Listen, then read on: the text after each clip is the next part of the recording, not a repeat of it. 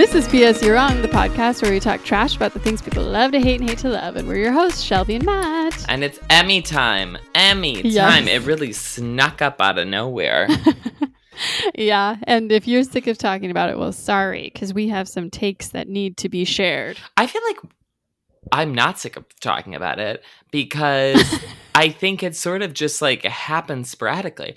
This is a weird year for the Emmys because it seems like it came out of nowhere. It seems like none of the shows are like that good necessarily, or they're like I think because of the sort of switch up, like a lot of the big shows aren't here. It's a lot of like sort of random new shows in the mix, which we talked about in the nomination period. But also because all of us were stuck at home, I was like, I don't feel like I've watched a lot of these, but then it's actually like, oh no, I've watched like almost all of these because I was at home for a year. So I did watch Queen's Gambit, and I did watch, Emily in Paris, and I did watch I May Destroy You, and I did watch Ted Lasso. So I felt very like informed watching this of like, But did you get around to Mare of Easttown? I did not get around to Mare of Easttown, and I did not get around to the Underground Railroad. Yes, I was like, oh, if I'd have thought that Mare of Easttown would have won anything, I would have watched it, but... Yeah, sorry I didn't do a good job of hyping that up, because I don't want to get too off. I'll save my thoughts. Okay. But the Emmys happened, big night. Everyone was happy to be there. I think it was, everyone except Seth Rogen, bless his heart. Mm-hmm.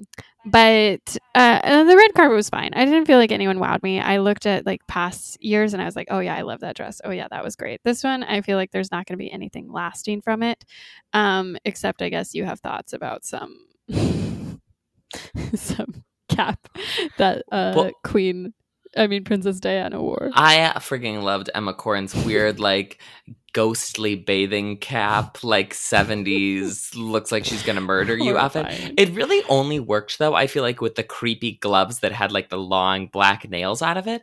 And then when she was on the actual show, like when they cut to her, she must have taken the nails off because they weren't there. And I was like, the nails are the part that's really tying this together. She looks like she's straight out of like Rosemary's Baby or some kind of she looked like Romeo and Juliet. It was like, honestly, I probably disagree with you in that. If she didn't have the nails, I would have been like more okay with what was going on. Oh no, I love the horror element of it.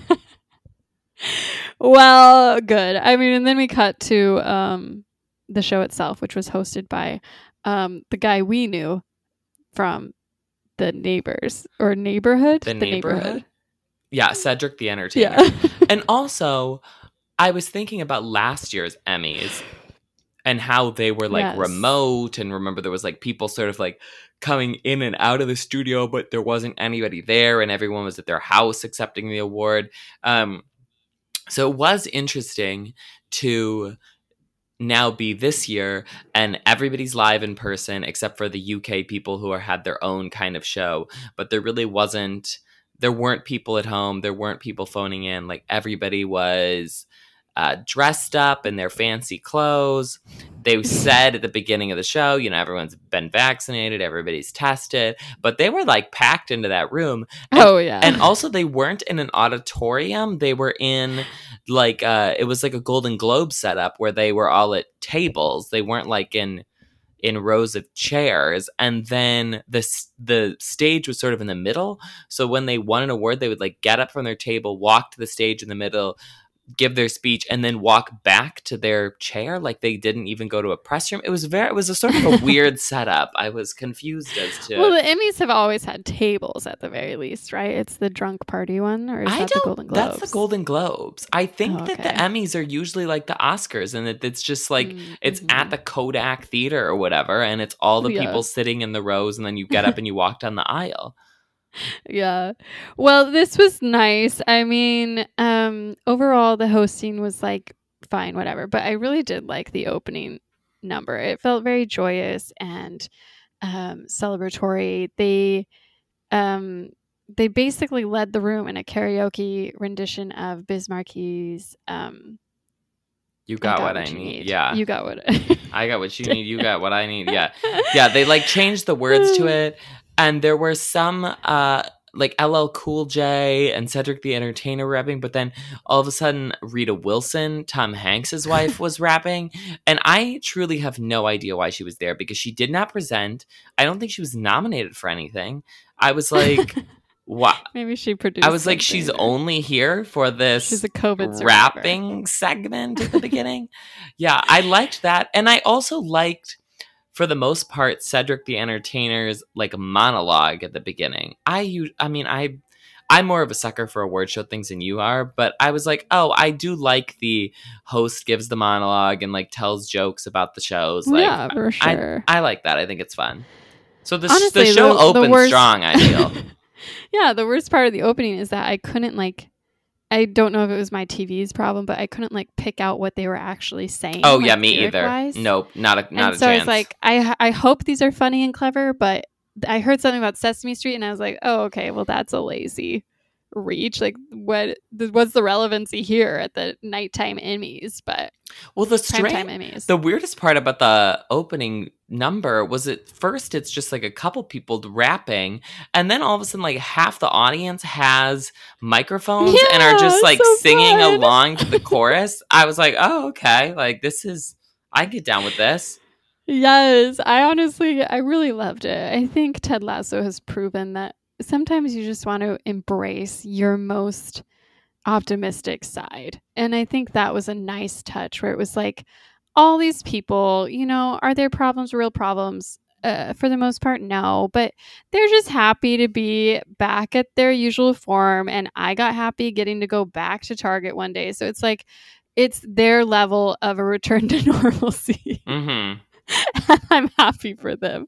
Like, I'm glad they got a moment of joy, and they did it as safely as they could and took some time to try and urge others to do the same.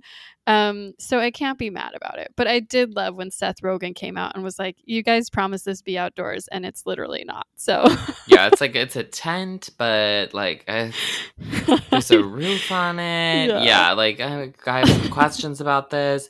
I also think contributing to that optimistic atmosphere is the fact that most of the shows were sort of newly nominated. Like even The Crown, which is on its 4th season, like the actors are new. There was an element in the room of people who were like excited to win. It wasn't a room full of like Breaking Bad and Mad Men and Game of Thrones and Modern Family, where you're like, these people have been here 80 times competing for the same exact award. Like there was, it felt like the people who were there like were excited to be there, wanted to win. You didn't know who was like a front runner in some of these categories, so it felt more exciting, I think, than when you have like Peter Dinklage getting up on stage for the 6th time being like, okay, like thank you for this award again, I don't know what to say. Yeah. And I think it was interesting how they did things through the award show. Obviously, the host got in a few bits. Some of the presenters got in bits. Some of them just came out and said their little piece. I don't know. Did you like the show overall, or what were your feelings there? I felt like the show overall was good. It didn't go that much over the 3-hour time limit. Good for them. Yeah, I mean, I didn't. Some of the Cedric the Entertainer bits I thought were bad, like the whole thing about the fly and Mike Pence's hair or whatever the thing was. Boats. Yeah, the Florida boats. I was like, I don't understand this. Like, I don't know why we're doing this. This doesn't really have anything to do with the TV shows or whatever. But I did like the thing about the people who hadn't won an Emmy with like Zooey Deschanel, and I was like, okay, this is kind of funny. And I thought, yeah, the presenters were like entertaining, but like kept the stuff moving. And I felt like in general, they could have trimmed a bunch of those like variety show categories, because who cares about them? But aside from that, I thought it was fine. I thought it was, yeah, like decent. And especially after that boring Oscar show last year, I was like, thank the Lord. I mean, I feel like the thing that was weirdest to me was they would do this thing where a voiceover someone would announce the nominees, but then they'd announce the presenters, and the presenters would then come out, and especially at the beginning they'd just give like some canned like one-liner about like, oh, it's great to see our society reflected, like, oh, like it's kind of an unrelated feel-good quote about the situation. And then they'd be like, and the winner is, and it was really like weirdly disconnected, and I didn't understand why they did it that way. Like, I think it seemed like the like packages were pre-recorded, and then they had the presenters and they had to announce the presenters, but they'd already done the packages. So then they were like, oh, well, you're already up here, so you have to say something since we already announced who the nominees are. So let's see if you can do something funny or moving or whatever in your 30 seconds of spotlight. But then sometimes they did have the presenters come out before the nominations. And then I think there was at least once where they like had somebody present the nominations and then a different person presented the award. So it was like, everyone just wanted a time to shine. They were just happy to be there. There was a lot of people on the stage. I mean, I think as we get into the awards, this will become more prominent, but it was interesting to watch them, because this was touted as sort of a historic moment for the Emmys. It had some of the most people of color nominated. The categories were the most diverse they've been. And so they would come out with their little like one-liners about like, oh, the world needs more voices. But then time after time, the white people won, and it just became sort of like uncomfy. And then you have something like the I've never won an Emmy skit where it's just, 6 white people complaining about never having won an Emmy, while we're then forced to watch Black people and people of color be snubbed in pretty shocking ways for the rest of the 2.5 hours. It was a little bit, uncomfy. It was difficult because basically there was like 2 different sweeps going on between the Ted Lasso group and the Crown group, and it's like neither of those shows really has anybody of color in it. And so it's like, okay, yes, we love those shows and that they're both very good shows, but it's like, if either when you're voting you have to sort of like split your votes a lot more, or we're going to have these kind of situations where like one show is because it's like it's like the same thing with Schitt's Creek last year where it won everything. It's like, okay, well, Schitt's Creek again does not really have any Black people in it, so therefore, you can love Schitt's Creek and vote for it, which I think is a perfectly fine thing to do, but then you're going to have all of these comedy categories where it's only going to be white people who win. I think they smartly this year at least split up the categories, so they didn't do like all of the comedy, all of the dramas, because otherwise we would have, because the Crown won everything in the drama categories. So I'm glad that at least that was split up in the structure of the show. But it's sort of just it's unfortunate that it remains sort of a popularity contest. Like, obviously it is. The Emmy voting body is still very, very, very, very much white. And a couple of people remarked on that last night, where one of them was like, I'm literally the only Asian at these events unless Mindy Kaling comes, and then there's 2 Asians. And so it is like, obviously, I think people get tired of this conversation because they're like, like, what do you want? Like, we're trying, like, what do you want? Like, they got nominated. It's an honor there, isn't it? And like you said, Ted Lasso is one of my most favorite shows, and it's beloved. And when they won, I was joyous. But it is just kind of like hard to swallow the whole pill when you like see like this pattern that's really hard to break. And you think about the last historic Emmy win when Viola Davis was like, the only thing that keeps Black women from this is opportunity. It's like, they're not, I don't know, it just becomes less fun as the evening went on.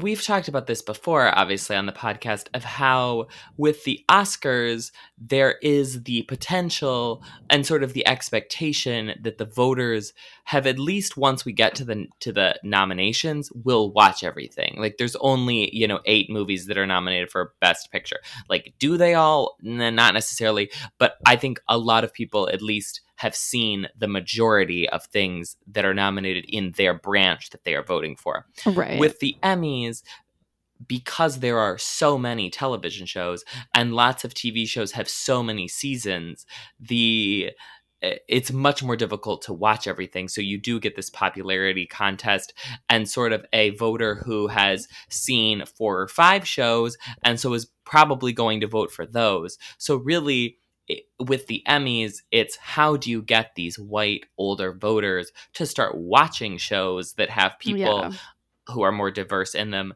so that then they will vote for those shows rather than voting for the shows with white people in them that they are already watching.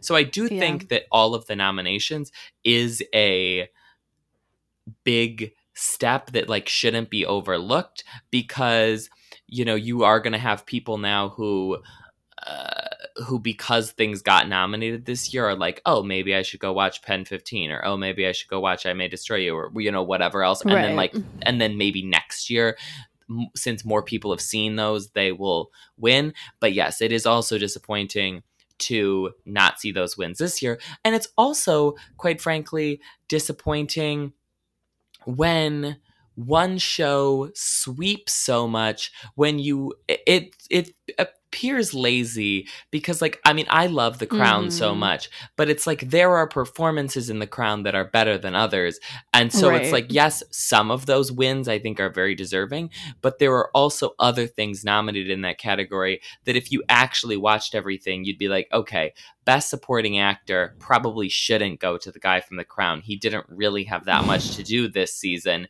And there's other people who are sitting in that category who have had better, years where they've done more stuff. Yeah. Well, and I think at the midpoint, you had the COO come out and give this rousing speech. And Conan O'Brien is giving him a standing ovation, and it's meant to be very funny, and it is. But then he starts talking about oh yeah, it's important that we have diversity. It's okay, yes, let's get there though. It's just like you said, we've talked about this a lot. We talk about it every time the nominations come out.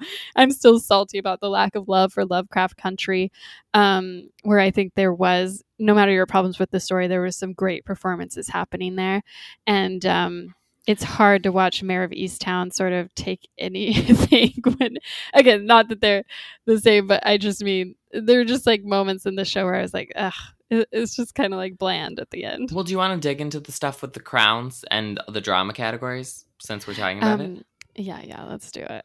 So, yeah, like I said, the Crown swept all of the drama categories. So one, writing and directing, series, and then all 4 of the acting categories. And I loved this season of The Crown. I thought it was very good. The Crown did not win very much last year for its 3rd season, which I don't think was quite as strong. I think that part of the issue with these categories was sort of lack of a compelling competitor. And so I think people were just lazy and voted for The Crown because there were lots of these shows that they didn't really even feel like that they needed to watch. In the drama category, you have The Boys, Bridgerton, Handmaid's Tale, Lovecraft Country, The Mandalorian, Pose, and This Is Us. And really the only show the other show that was getting lots of nominations is The Handmaid's Tale, which is 4 seasons in. I think most people think that it's not as good. So I don't know. I would have loved to see Lovecraft Country do better, but I think HBO shot themselves in the foot there because they canceled the show after 1 season. So I think if you're someone who didn't watch Lovecraft Country before and you're like, oh, well, it got canceled after a season, am I going to go watch it now to vote on that? I can see why. I wish that there was a more compelling competitor in some of these categories, because it's The Crown is sitting there with an abundance, and it's this huge HBO show that has lots of buzzy actors and has loads of money. So it's like obviously a front runner. And when you're putting it up against The Mandalorian and, you know, Bridgerton, it's sort of like, I guess we give it to the Crown. I saw a list that said Bridgerton was robbed here. So some people think that was a competitor. For what? For which? For best drama. Were you reading my sister's fan website? Yeah, I don't know exactly where I saw it, but I laughed out loud. But yeah, no, I agree. I think this category is tough, and that's sort of the frustrating part is that, you know, you get on this like sort of short high of like, oh wow, we're getting so many nominees. Like, yes, like this is so great to see. But then you realize like, oh yeah, but the shows with the money and the staying power are the shows that, you know, you're not going to see a Black character on The Crown, like ever. Like that's the reality of the story. Yeah. And so it's a symptom of a larger issue, obviously. But I do feel like The Crown itself seemed genuinely surprised by how well they did this year. I think so too. I mean, I think it's a lot of lack of competition, but yes, there were definitely some wins that were surprising. Like, yeah. I think everybody thought that Gillian Anderson would win. Everybody thought that Josh O'Connor would win. They've won, you know, other award shows. But Tobias Menzies, who's Prince Philip, like, doesn't really even have his own episode this season. So the fact that he won Best Supporting Actor, I was like, that's bizarre. But then also, if you look at the list of competitors, it's like not great.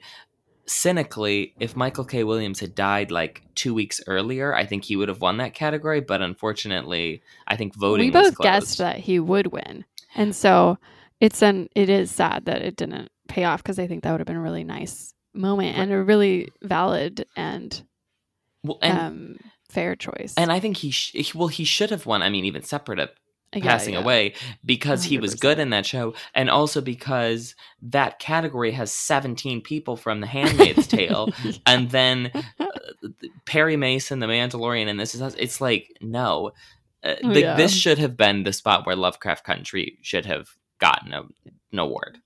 Yeah, but I think people just didn't see it because it got canceled. I think if Lovecraft Country doesn't get canceled, if they give it a second season, it is a fighting competitor in a lot of these categories. Yeah, I think also, I don't know when The Crown came out, but I feel like Lovecraft Country was ages ago. It just feels so long ago. Yeah, it was before The Crown. So that I'm sure hurts it too. Mm-hmm. But yeah, otherwise I'm trying to, like, is there anybody else in any of these categories where you're like, oh, they were definitely robbed? I think the only thing we also got wrong in our predictions was MJ Rodriguez losing for Pose to Olivia. We both had guessed that MJ would pull through, but alas. Yeah, I'm sort of surprised that Pose didn't do better than it did. I think it was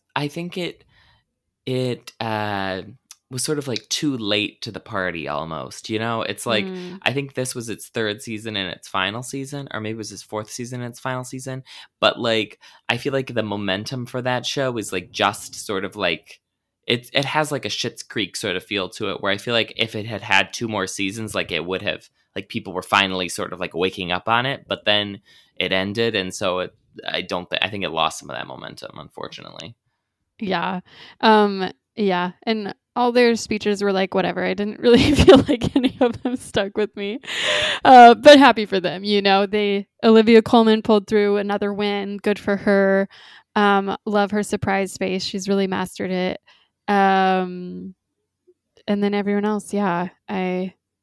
I think she was actually surprised that she won. Oh, yeah. Because I think everybody thought that Emma Corrin was going to win, because she had won the Golden Globe and I think the SAG Awards and stuff. So I think everybody thought that she was going to win that. But again, the old whites, you know, they know Olivia. They've got a staying power. Mm-hmm. Okay, yeah, I guess, should we talk about the comedy, or do you want to do limited series? Sure, let's do comedy. Okay. This started off the show. Immediately you get the lead actress, supporting actress. Yeah, that's right. To the beloved, Oh, I was going to call her by a character, but Hannah Waddingham from Ted Lasso, who plays Rebecca.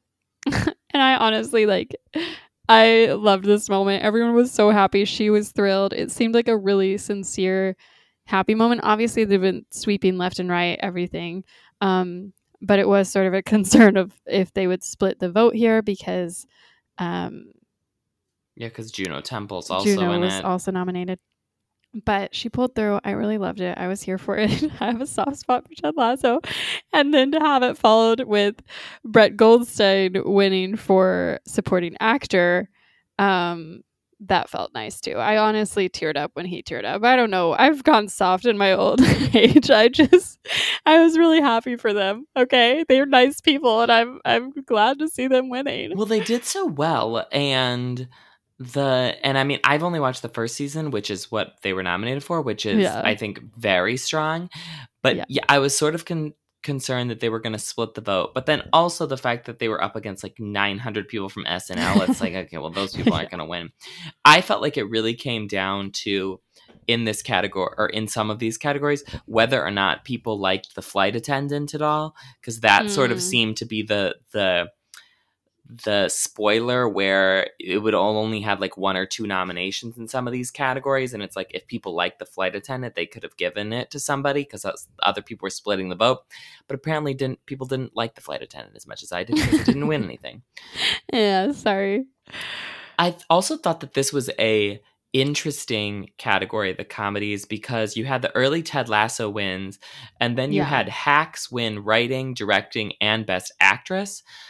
And so I was like, wait, is Hacks going to beat Ted Lasso? But then... I think the problem was that in those categories, Ted Lasso had put forward 4 episodes each one. So I think it was hard for people to know the difference. They didn't all vote for the same one. Not that Hacks isn't good, but I just feel like that's probably what happened. Also, Hacks is definitely a more writerly, directorly show than Ted Lasso is. Yeah, for sure. I think even looking at the best writing, I watched Hacks. I liked it, but I think the 2 episodes that were up for Ted Lasso were so much better written. But I think it just became a messy situation. I feel like they should have, picked one episode to really put their horse behind. But alas, here we are. Well, also you have a Schitt's Creek versus Veep kind of a thing going on, where Ted Lasso is a comedy, where Hacks is a dramedy. And so the writing is a different energy. Hacks is it's a comedy, but it's a drama. Yeah. I mean, the only thing that really surprised me about Hacks is when her one night stand kills himself. Honestly, that I gave them props for. I enjoyed that twist. I mean, I really liked Hacks, but yes. And then also, in these categories, it sort of came down to a Hacks versus the flight attendant versus Ted Lasso as the only 3 viable available options in any of these. And again, almost everybody in all of those shows is white. So there wasn't going to be anybody of color winning in these comedy categories.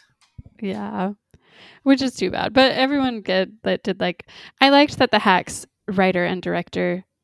Or wait, was it an actor and the director who are married? No, it's the writer and director. That was cute. Okay, I'll admit that was cute that they won those back-to-back awards and they got to be all sweet to each other and it was very precious. So I'm a sucker for that. He's also he's my favorite part of the Hacks show, so I was glad to see that he got that award sort of through a roundabout way. But I enjoyed that moment. Yeah. And then Ted Lasso won, which I was like, okay, yes, I like Ted Lasso. So I was happy with that. Okay, limited series. I feel like this is where the most of the... such a mess. Yes, well, because you have the fact that I May Destroy You didn't win more. Yeah. I think that's the big story and the big thing that people are upset about from the evening. Yeah. Yeah. I just can't wrap my head around how this happened. I'm sad you didn't watch Mayor of Easttown just so I could have your real unfiltered opinion about it. Rob watched it. He did not like it. I watched it and I was like, oh, this is fine. I think the reason it did as well as it did had a big part with what they admitted, which is that, we were able to come together as a society and watch something. And I think that was a big deal for that show because it was week by week. Everyone was on Twitter talking about it. It was like, I don't remember the exact timing, but I feel like it was when we were in the denial phase, or not the denial phase. We were in the acceptance phase of COVID. And we were just like, well, let's find some joy somewhere. Like, let's find some community somewhere when we're all just isolated and alone. And it turned out to be this HBO show, which I feel like if it had come out in another year, it wouldn't have been as big a deal, except for the fact that Kate Winslet is in it, because I don't get the hype. I'm not mad about it existing. Like, I don't think it's bad, but I'm like, I don't understand the weight we're giving to this cop show. I don't know.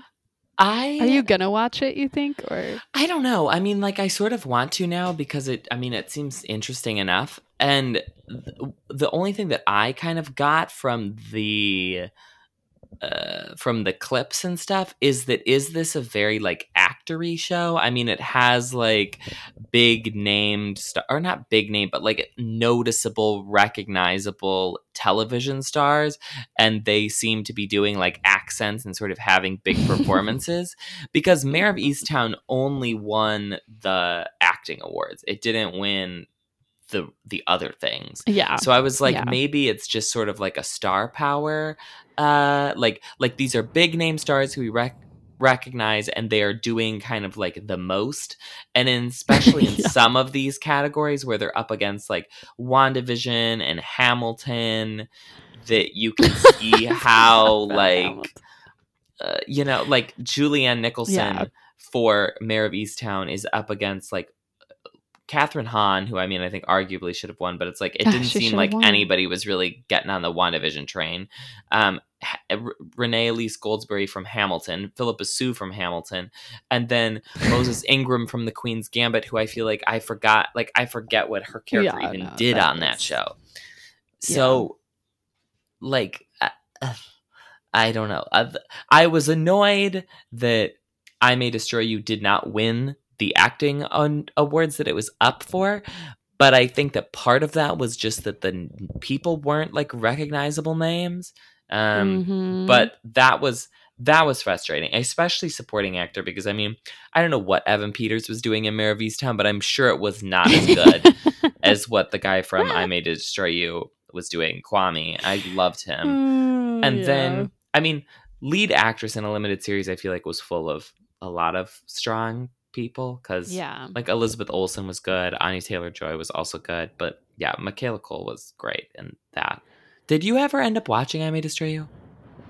I know, but I'm going to now in solidarity with the loves.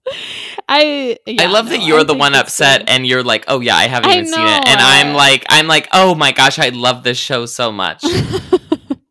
I know, it's very performative feeling, but it's more that I watched Mayor of Easttown and I knew like this isn't as good. Even Queen's Gambit, you can just get this vibe. I don't know. Like honestly, the worst part of this entire show was when the director won for Queen's Gambit. Oh my god! And they started to play him off, and he had the audacity to say, "Seriously, stop the music." And it's like. He had two sheets of paper like of this long like college essay speech. Oh my gosh, it was so bad. Like that's what I don't get. Is if you're writing it down, like if you're preparing a win, don't time you test the time? Yeah, like don't you like see how long it takes you to read it. Like I couldn't wrap my head around it. He was played off 3 times and he refused to do it. And then at the end, he's like, I'm almost done. And then he spends another 2 minutes just talking about Anya Taylor-Joy. Yes. Just this like poetic language. It wasn't like, thank you. It was like, wow, your eyes shimmer like saucers. It's like, calm down, good sir. Like, what are you doing here? And it wasn't even like he was the creator of the show, like who had fought so hard to have it made and had some sort of big story for how he finally got his piece up there. It's like, I don't know. I was annoyed by that like so much. He was grandstanding and people were not having it. Like on Twitter and stuff, everyone hated him. Yeah, like this guy like thinks he's so special. And it's like, yeah, getting played off sucks, but a lot of people were able to deal with it in a much more likable way than this guy. So I soured also, the whole Queen's Gambit for me. I also loved that the playoff music was the sad song from The Sopranos, the Conte Partiro song. That's like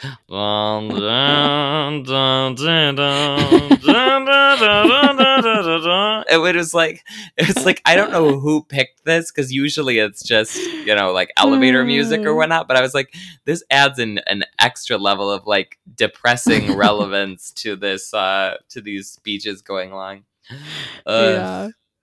Oh, what a moment. I also with the limited series, it's like the other surprise was Ewan McGregor. I was like, wait, what are you nominated for? Well, we had talked about that category and how like truly there was just nobody, like there was nobody and nothing. Yeah. I feel like this has been the case with this category for like several years now, where there's just nobody good who's a man who has a limited series. Well, you voted for Leslie Odom Jr. and I said Hugh Grant, which I think was an underdog. They were both underdogs in weird ways. Well, it's like the fact that Hamilton got so many nominations is strange. I mean, I guess it did win whatever the like variety blah blah blah that it was up for, but it's like nobody was gonna give these people another award. Like they've had their award. They won the Tony for these performances, and it's the exact same performance. It's not like a new it's not like they made a television version of Hamilton. No, it's like the same thing just recorded.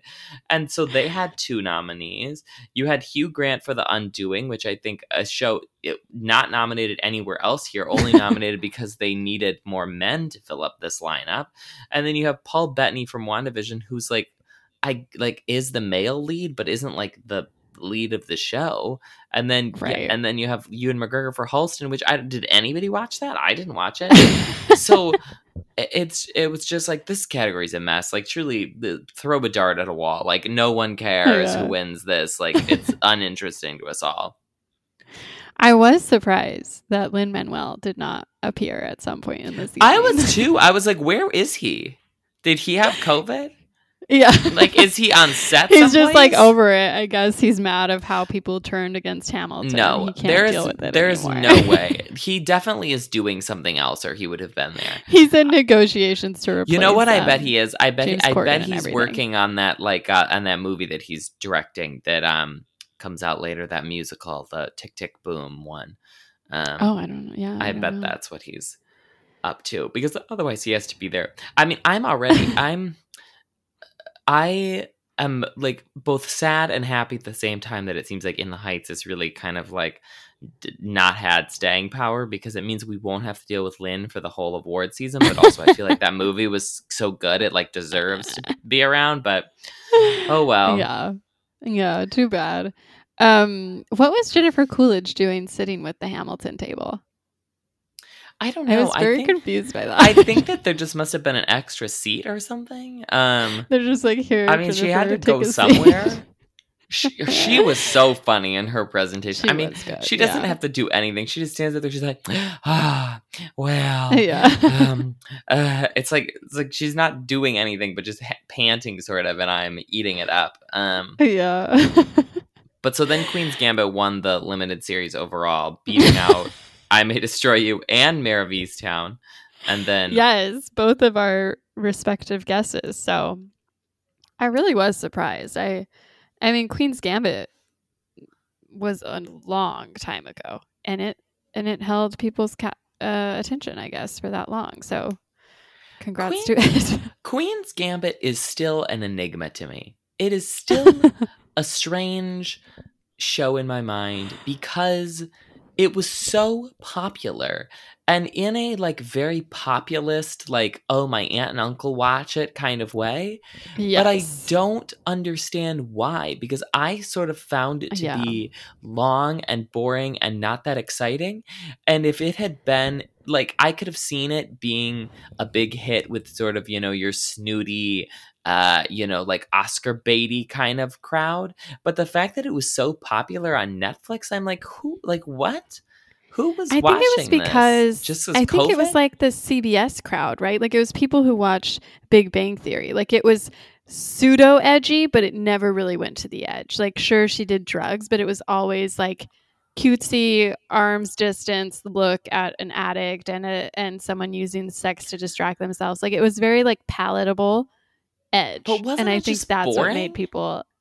But that's why I'm saying the majority of people were able to get on board, like grandmas and grandpas and aunts and uncles, people who aren't watching I May Destroy You, people who don't tune into HBO's newest obviously show. Not I May Destroy You, but I'm thinking like, like I can see why people are watching Criminal Minds, even though maybe like I'm not watching, because like, okay, it's interesting, it's entertaining. Yeah. I can see why people like The Morning Show, even if it's not necessarily like great art, it's entertaining. Where Queen's Gambit, I didn't find entertaining. I just found it boring. I thought it was fun. You didn't like it? I didn't remember that. I mean, I don't know. I thought it was like decently done, but I didn't think it was funny. I didn't think the plot was that interesting. Yeah. Like I just thought it was kind of dry. Yeah, no, I didn't think it deserved the award attention it got, but I didn't hate the show. Like I thought it was very gripping. We enjoyed it. I mean, It was probably an episode too long, but it was no Emily here? in Paris. No. Oh shoot. Yeah, let's not get into that. I'm excited for season 2. I am excited for season 2. I'm sure you are. Okay, well, did you have anything else you wanted to touch on with this? Let me look at my notes. Was there any other weird segments or anything? We did our guesses on the main acting categories and the main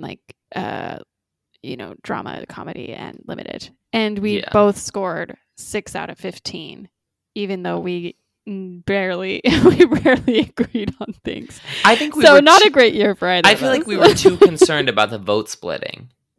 Yeah. I feel like, or at least in my recollection, I feel like I was too concerned about the vote splitting. Well, I got the Ted Lasso. Didn't matter, really. I got the Ted Lasso acting ones right, so I don't know if you could say that about me. Well, okay, so then you were just bad at the other categories, but I feel like at least I was like somehow strategically I was more bad. Optimistic. I was hopeful for the groundbreaking nominees to follow through with groundbreaking wins, but alas, the Crown came back to bite me in the butt. It'll be interesting to see whether the Crown does well next season, because I feel like it did fine in its first season, then better in its second, and then not great in its third, and then better in its fourth. So I wonder if a new cast next season will mean that it's as I don't understand. I thought they're not allowed to go into Prince Harry's life. So what is the next season going to be? Like just them as kids dealing with a dead mom? Like I don't understand what's compelling about it. Well, Princess Diana hasn't even died yet. So she hasn't? No. The season ends just with them getting a divorce. So I bet I feel like that probably leading up to her dying and then her dying is going to be most of next season. But they're casting a new Diana? Like they're getting a new cast even though it takes place the next day? Wait, what do you mean? Not literally, but I'm saying if she hasn't died but they just got divorced, there's a very short window in there where she's I think that they were together. I think that they were separated for a while, for like several years before she died. But what I'm saying is, who are they going to cast? That like it's not like they age suddenly, so why would they get a new Diana to play her? Oh well, I mean, they just do that every 2 seasons. I mean, it's like the difference between whenever the last set switched over. Like, I mean, it was only a couple of years. It wasn't like between Olivia Colman and the first girl that it was like a 10-year period. They just have to, because then, you know. But wasn't it? It was like her as a teenager, sort of. And then it was her as a young 20, and now it was her as like a 50s. Like, you know, like it seems like there's bigger chunks than the sudden. No, there's change. not. There's not time gaps like that. I mean, it's like literally the next year. It's just like just a fun chance to mix it up. Well, they have to switch it at some point because otherwise you'd have, you know, Matt Smith playing the same Prince until he's 90 and they just have to do makeup and stuff. So it's like, I think that they purposely are like, we're switching out everybody every 2 years, even though that doesn't really make sense. Like, because they're only a month older or whatever. Yeah, we're getting lost in the weeds here, but I'm probably never going to give The Crown another chance. Well, I guess if they do the Diana story, wait, why tune into that? You didn't watch? I tried, Matt. I literally tried. But what did you try? Did you just try the first season? I tried the first season when it came out. I did not like it. And then I tried this new season because I was like, oh, the Princess Diana stuff. But I'm frankly surprised they went acting, because I'm pretty sure 80% of the script is just them staring at each other. The first few episodes, for whatever reason, of this show are not good. I will say that. I hate that excuse. It's like... You get 3 episodes. That's it. If you're not grabbing me by then like, what are you doing? I'm just telling you, you know, that's just, for whatever reason, that's the situation. I think it's because the early episodes are World War II episodes, and they're basically things that you already know about or have seen a million times. So it's not that interesting. I think they have to get through the World War II stuff before it becomes, that's just fact. And I think that everybody, for the most part, agrees that those first couple episodes are not interesting, and then all of a sudden it gets interesting for whatever reason. The acting is, in this season, I feel like is it's at least a lot. I don't think it's a lot of staring at each other. It's a lot like Margaret Thatcher is doing a lot, Princess Diana is doing a lot, Prince Charles is doing a lot.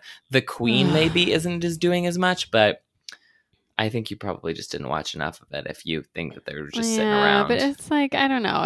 It's all stuff that is either made up or I could just read a history book about. So it's sort of like, why watch an entire series when I could just watch, you know, a movie? I know how your mind works, of like once it's decided that it doesn't like the thing, it's like, there's no turning back, you know. It's like, it's gone. It's the train has left the station.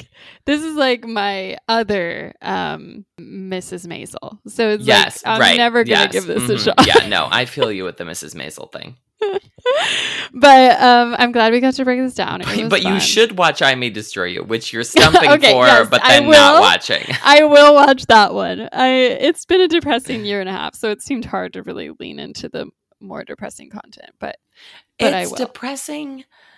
It is very depressing, but it's also very good, and there's a lot of not depressing parts in the middle. Yeah, and I loved her acceptance speech, and I think it's a valid point, and I think that is something that's really empowering about this story. So I'm glad to see where she is. And both of her friends in the show are so freaking good, and the fact that the girl didn't even get nominated and then the guy didn't win is frustrating. But yes. Well, I hope you get some time to watch Mayor of Easttown on your airplane rides coming up. Oh, yeah, that's right. I will be watching stuff on these flights. Yeah. That's what you've got to choose. But we'll take these weeks, you know, if anything big happens, or if I feel like talking about the Bachelor in Paradise finale, maybe I'll hop on to do that. But no promises. So this could be the last you hear from us for a couple weeks. But Matt, we wish you well on your marathon through, is it Berlin? Yes. I'm rooting for you. Oh my gosh, thank you. You want to know what I watched last time I flew to Europe? I watched the entirety of Escape at Dannemora. So really. Oh my gosh. Maybe it's time to watch the Kaminsky Method. Yeah. You've got it. I'll watch Mrs. Maisel. Dear Lord. Yeah. Maybe I'll just watch all of Sex and the City. But the number of people have told me that I need to watch Sex and the City. Maybe this is when I just bite down and do it. Hate you. No, it's not worth it. Something. But anyways, Always a pleasure. You can find us on our social media accounts at PS You're Wrong on Instagram and Twitter. Send us an email with your Emmy thoughts and or content ideas at psyourwrong@gmail.com. And since you'll be missing us over the next 2 weeks, we have a bonus episode that'll be coming out on our Patreon if you want to support us there. But until Matt comes back, winning the Berlin Marathon. Oh, yes. Number one man in order for me to win the Berlin Marathon, there would have to be like mass food poisoning across to the entire, like, you know, the Gatorade is spiked or something, and I'm the only one who doesn't drink it. I don't even know what it would take. Well, but, rooting for you. Anyways, thank you. And we'll see you guys like in a month or whatever. Okay, bye.